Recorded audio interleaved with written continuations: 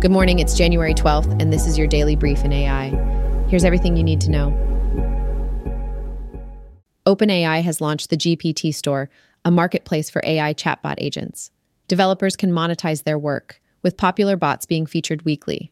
The store has already seen 3 million versions of AI chatbots created. OpenAI plans to implement a revenue-sharing program and highlight useful tools within the store. The GPT Store's goal is to enable creators to monetize their AI work and provide specialized AI systems to users. There are challenges such as a lack of refined ranking and visibility features for new bots. OpenAI has introduced a new subscription tier, ChatGPT Team, for businesses seeking AI-powered solutions. Controversy surrounds the release of an AI-generated comedy special titled George Carlin, I'm Glad I'm Dead, imitating the late comedian George Carlin. The special has been criticized by Carlin's daughter, Kelly Carlin, who argues that it infringes on her father's legacy. The special was created and released without the family's permission, leading Kelly Carlin to consider legal action. This controversy has initiated a broader discussion about the use of AI in recreating the work of deceased artists and its potential impact on their work and estates. Debates about the ethical and artistic implications of using AI in creative fields have been sparked by the release of this AI-generated special. The World Economic Forum released a report warning of the potential global catastrophe from misuse of artificial intelligence, AI. The report points out risks associated with AI, such as spread of disinformation, concentration of technological power, extreme weather events, and cyber insecurity. Urgent actions from public and private stakeholders are needed to build a secure digital future. The report emphasizes the need for public awareness, education, and regulation to mitigate the negative impacts of AI. AI regulation may struggle to keep pace with rapid technological development and the challenge of distinguishing between AI-generated and human-generated content. AI-powered misinformation is a severe global risk with potential consequences like societal unrest, violent protests, hate crimes, civil conflicts, and terrorism. Countries like Singapore are investing in research programs to detect and curb harmful online content. Managing the risks associated with AI is crucial for a secure and sustainable future.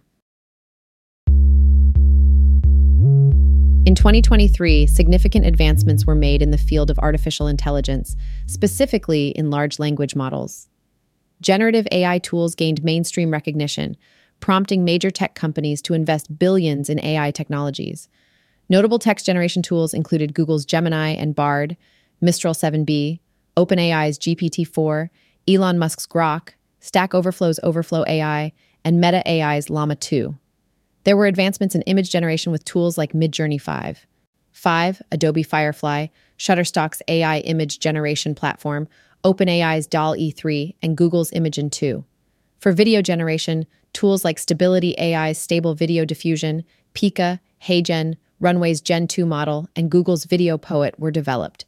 Miscellaneous tools for other applications were also developed, including Microsoft's EvoDiff for protein generation, Meta AI's Segment Anything model, Direct Preference, optimization for fine-tuning language models, and Stability AI's Stable Audio for text-controlled audio generation.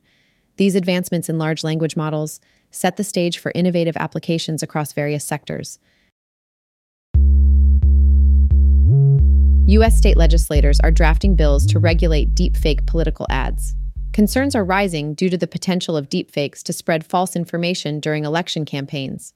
The urgency comes from deepfakes' potential impact on the 2024 primary elections. Regulations aim to prevent manipulation seen in overseas elections, such as in Slovakia.